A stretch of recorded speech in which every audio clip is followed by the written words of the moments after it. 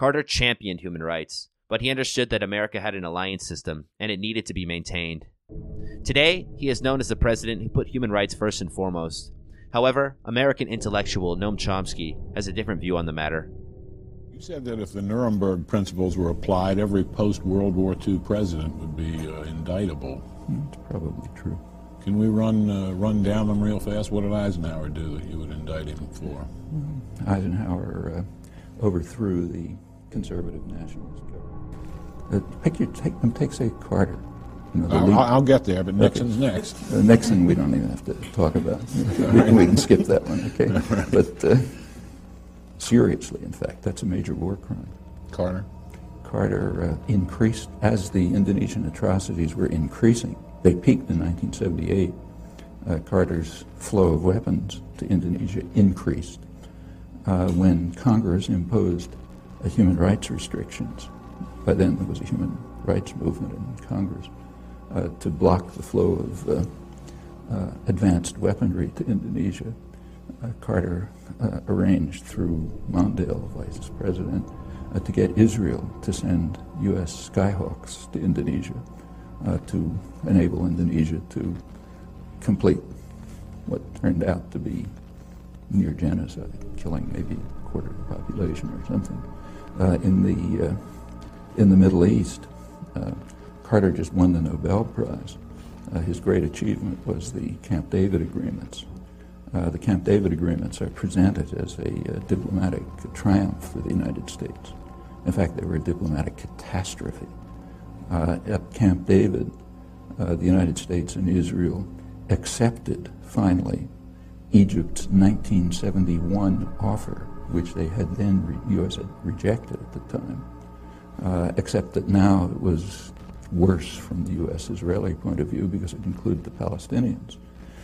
In order to get Israel to accept Egypt's 1971 offer, after a major war and atrocities and so on, Carter raised military and other aid to Israel to more than 50% of total aid worldwide. Israel used it at once in exactly the way they said they were going to do, as every sane person knew, as an opportunity to attack their northern neighbor, first in 1978, then in 1982, and to increase integration of the occupied territories. And that's for starters. We can continue. Reagan? I don't think we have to talk about that one either. I mean, Reagan is the first.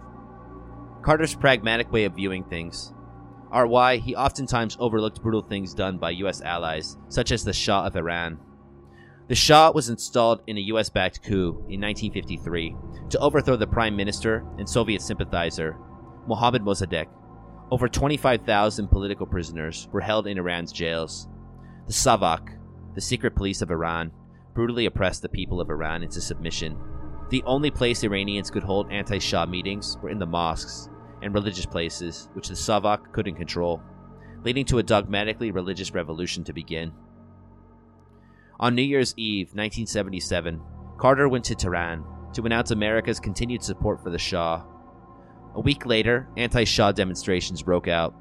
The Savak fired on the demonstrators and killed several students, igniting a revolution. Things at home turned against Carter. By 1976, inflation was getting out of control. Carter's economy was the last economy to be affected by the Vietnam War. Carter asked the people to keep wages and prices low to combat this event. He asked Congress to cut back on spending. The people didn't listen. Once again, Carter's humility and directness caused him problems. He tried to speak honestly to the people, and they didn't like it. By 1978, Carter's approval rating had dropped to 33%.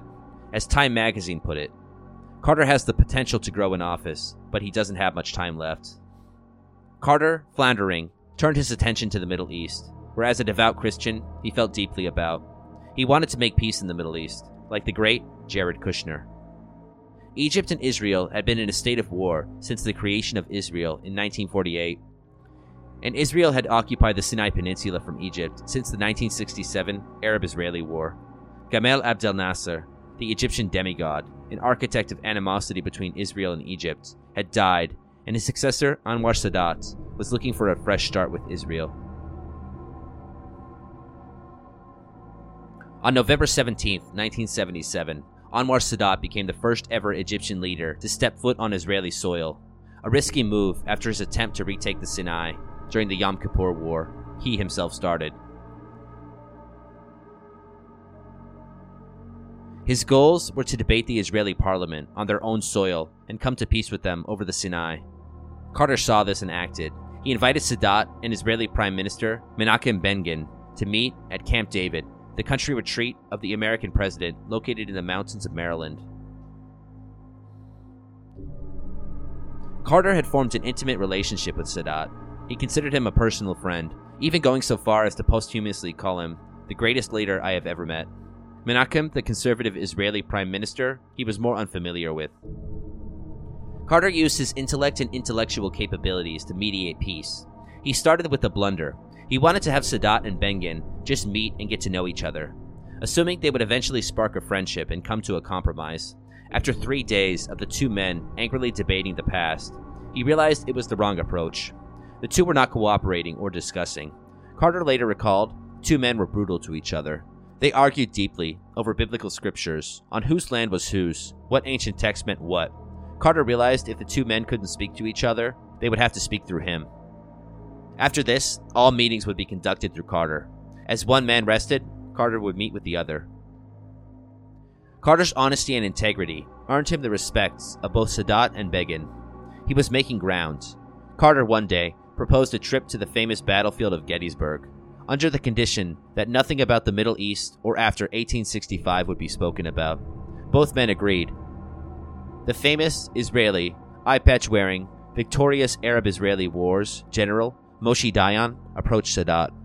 Dayan must have left a bad feeling, because as the conversation concluded, Sadat, infuriated, declared he was leaving Camp David. Carter recalls, "I was wearing blue jeans, and so I put on more formal clothes. I went over to the window, and I looked out over the mountainside and said a silent prayer. Then I went over and confronted Sadat. It was the only harsh confrontation we ever had. I told him that he had betrayed me and broken his promise to me, that if he left Camp David and left me and the Israelis there, the condemnation of the world would be on him. And eventually, he decided to stay. He only made 2 demands of me and my negotiation role. One was that we have a comprehensive agreement on behalf of the Palestinians, which is there. And secondly, that all Israeli troops, all Israeli citizens, had to leave Egyptian territory in the Sinai. Those were the only 2, he said. Anything else you negotiate, my good friend Jimmy, as he always said, I will accept it. Through meticulous mediation, eventually a peace treaty was reached. Israel would return the occupied Sinai Peninsula, and Egypt would recognize Israel's right to live in peace. Camp David was the high point of Jimmy Carter's presidency. It would go on to shape his post-presidency.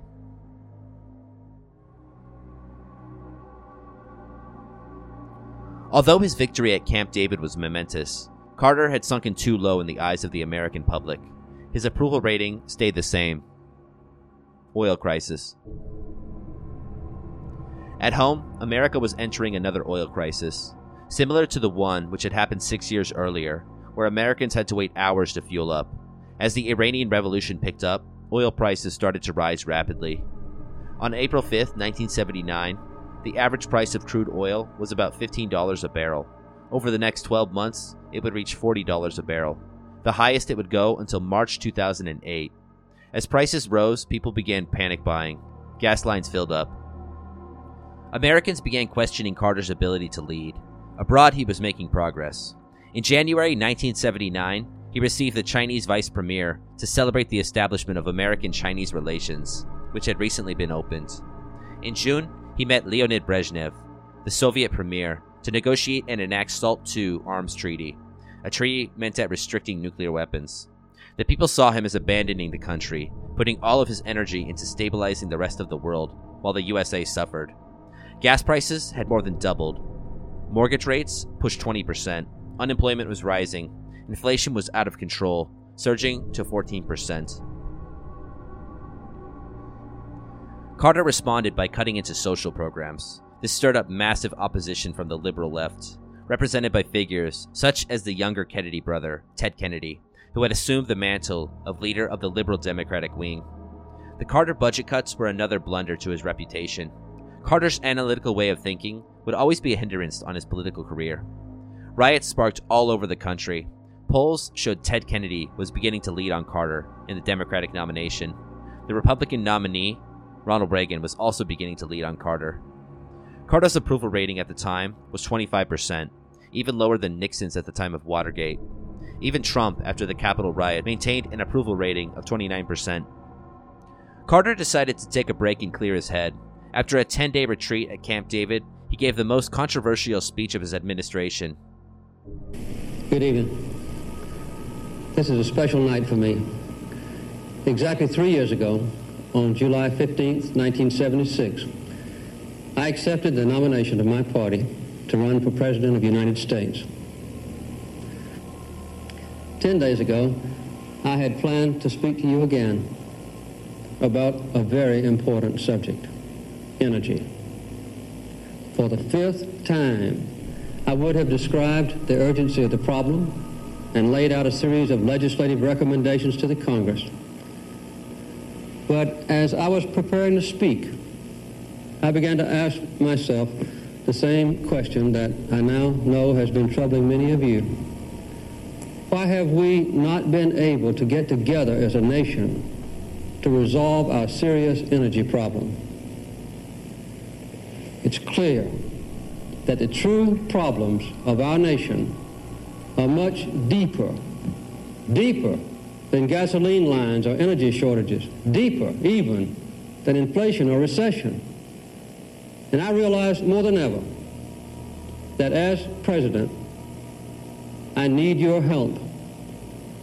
So I decided to reach out and to listen to the voices of America. I invited to Camp David people from almost every segment of our society, business and labor, teachers and preachers, governors, mayors, and private citizens. And then I left Camp David to listen to other Americans, men and women like you. It has been an extraordinary 10 days. And I want to share with you what I've heard. First of all, I got a lot of personal advice. Let me quote a few of the typical comments that I wrote down. This from a Southern governor. Mr. President, you're not leading this nation. You're just managing the government. You don't see the people enough anymore. Some of your cabinet members don't seem loyal. There is not enough discipline among your disciples. Don't talk to us about politics or the mechanics of government, but about an understanding of our common good. Mr. President, we're in trouble. Talk to us about blood and sweat and tears. If you lead, Mr. President, we will follow. Carter, the Southern Baptist, came off as preachy like a sermon. The people did not like being critiqued. They wanted to be led. He came off even worse after the speech. He needed a rebranding, so he asked his entire cabinet for their resignations. It didn't help. He appeared weak and desperate. His approval rating tanked even more. The liberal wing broke with Carter. Ted Kennedy was now the darling of the Democratic Party. The stress began mounting on him, and shortly after, Carter, who was an experienced lifelong runner, collapsed during a 10K. It made him appear physically weak and caused quite a scandal. On October 22nd, 1979, the now abdicated, cancer-ridden, dying Shah of Iran requested asylum in the USA. Carter granted it. It infuriated Iranians, and 2 weeks later, on November 4th, 3,500 Iranian students marched on the American embassy in Tehran. They took it over and held 52 Americans hostage, demanding the Shah be returned to Iran. Ayatollah Khomeini, of the soon-to-be newly declared Islamic Republic of Iran, gave his blessing, calling the U.S. Embassy a den of spies. It was a massive embarrassment to the USA.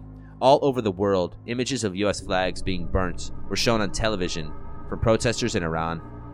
Carter, who was oftentimes handicapped by his Christian morals, feared human bloodshed.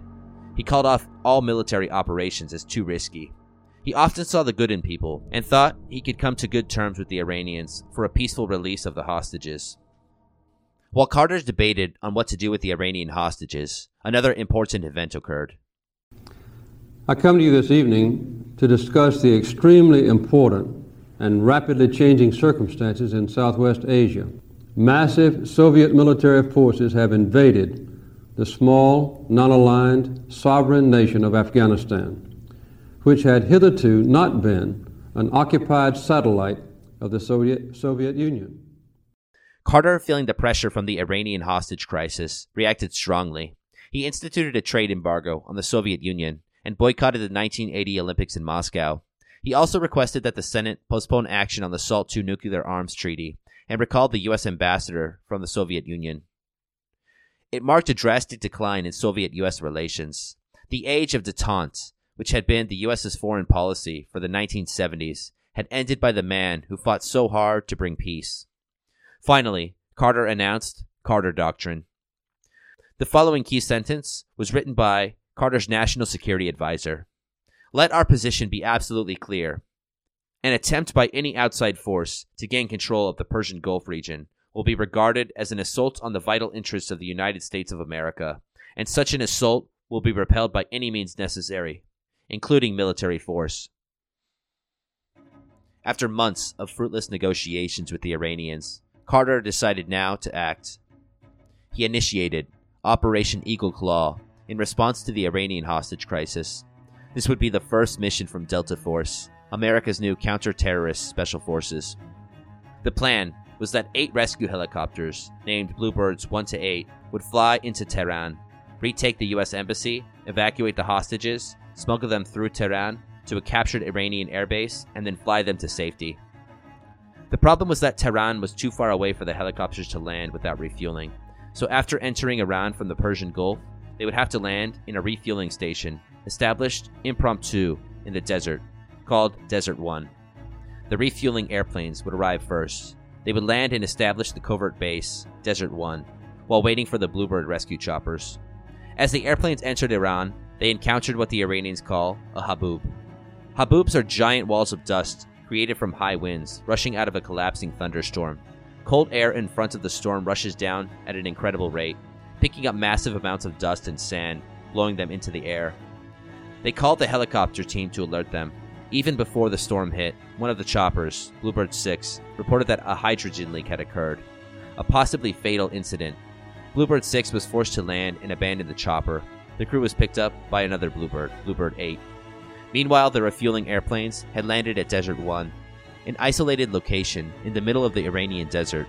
Being in the middle of the night, the refueling team expected a discreet landing. However, the team spotted a semi-truck on the nearby highway. They decided to neutralize it to minimize their secrecy. However, just as the U.S. soldier approached the semi on a bike, in the opposite direction a bus full of civilians approached. The soldier shot the engine in order to stop the bus, and shot the semi as well. The semi turned out to be an oil tanker truck, and it ignited, causing a massive explosion. The driver of the truck managed to escape and retreated into a pickup truck following the tanker. Back at the Bluebirds, the mission continued to deteriorate. Caught in the middle of the massive haboob, Bluebird 5 experienced engine failure from the dust, and critically low on fuel, it retreated back to safety and returned to base. 6 helicopters remained. The Bluebirds were completely blinded by the storm, and the crews began to panic as they were scheduled to be passing a large mountain. The dust cleared just as the helicopters were about to hit said mountain. They pulled up, barely missing it, leaving the crew shaken.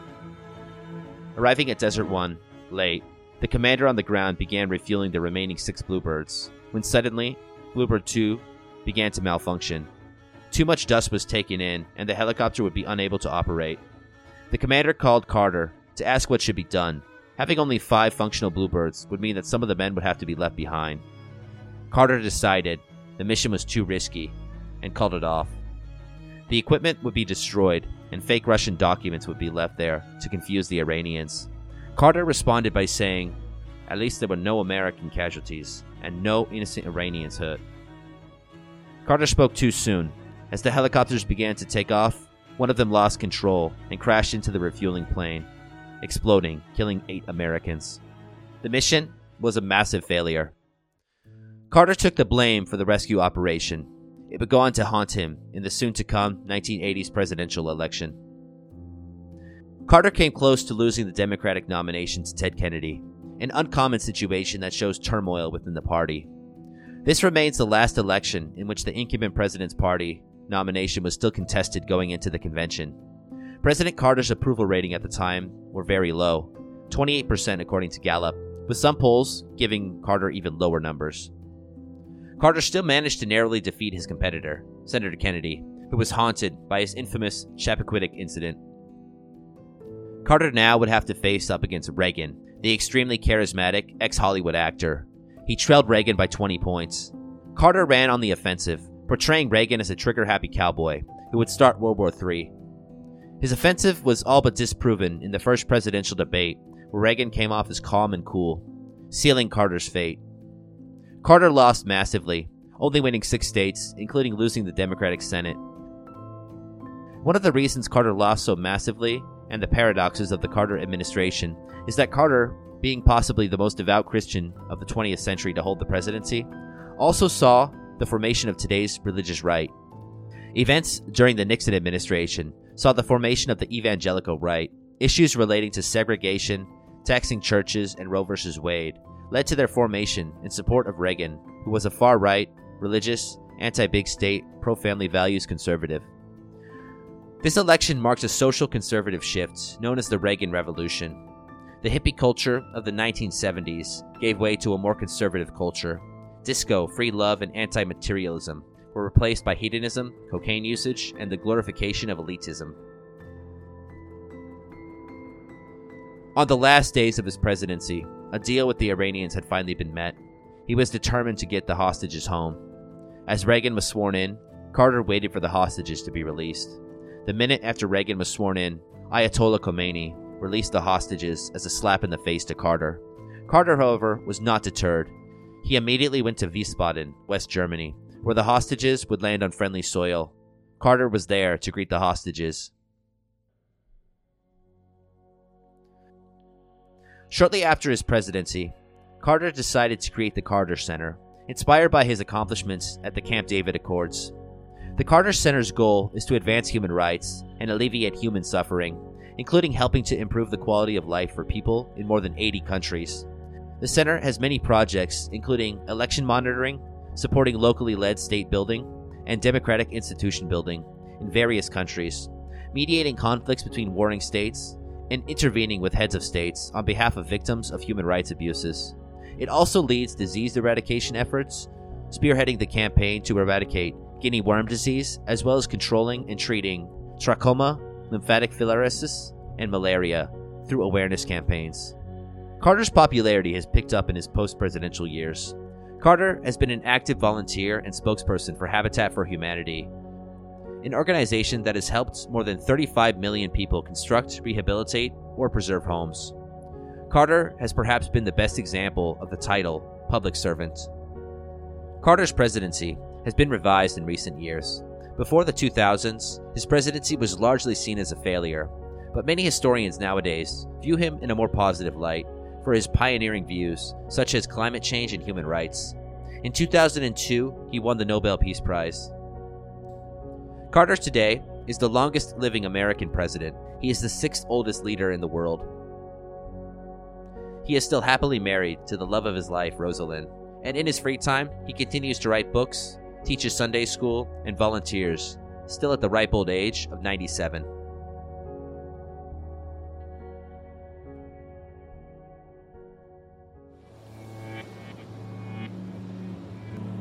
We've learned from personal experience that poor people, the poorest of all people who are often scorned or derogated, are just as intelligent as we are. They're just as ambitious as we. They're just as hardworking as we. Their family values are just as good as ours. They just need some help. We have this notion that somehow if you're poor, you cannot do it. Poor kids are just as bright and just as talented as white kids.